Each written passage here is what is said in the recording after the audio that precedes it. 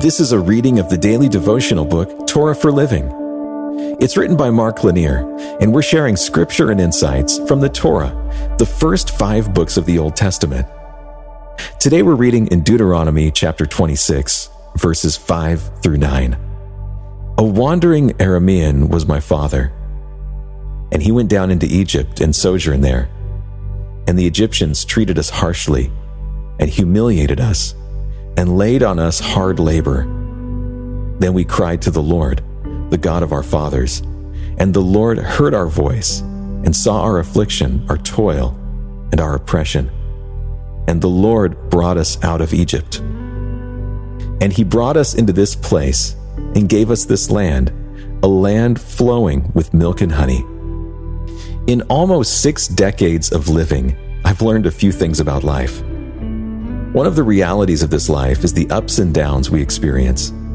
Some periods of our lives are easy, our health is good, our relationships are sound, our economics are in the black, and we smile, enjoying most days. But there are also some dark times in life.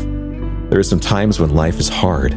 Maybe our health fails or our relationships fall. We might be struggling to make ends meet, worried about how we'll make it financially. These are days of difficulty. Today's passage recognizes both aspects of life, and it gives good instructions for us to follow. As Moses was coming to the end of a long 4-decade journey, taking Israel out of Egypt and managing the wilderness while an entire generation died off, he gave some instructions to Israel. The instructions were based on what had happened. The Israelites were the descendants of Jacob, also called Israel. He lived for a long time in Aramea before going to Egypt with his sons and family. Over time, as the Israelites grew more populous and the government of Egypt changed, the treatment of the Hebrews became abusive. The Israelites were enslaved by Pharaoh and subjected to harsh labor. While in the dark times of harshness and humiliation, the Israelites cried out to the Lord. They saw no way out, and at the end of their rope, they sought divine intervention.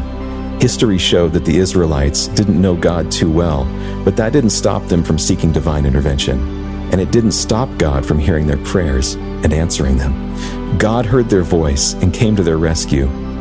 The relief wasn't immediate, but it was sure. The road wasn't easy, but it led to the promised land, a good and productive land that would thrive under the Israelites. Israel was called to give praise to God and recognize his deliverance and worship. I like this because in good days it reminds me that these days are here by the grace of God.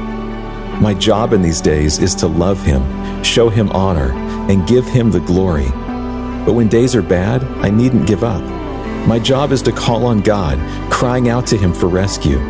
I need to seek his presence and all that comes with that, his wisdom, his power, his guidance, his love, his mercy, and more. Then, as God rescues me, something that may not be immediate, I return to days of praise for his deliverance. Let's pray. Lord, please be my rescuer and deliverer. I need you. In your name, amen. This has been a reading of the daily devotional book, Torah for Living.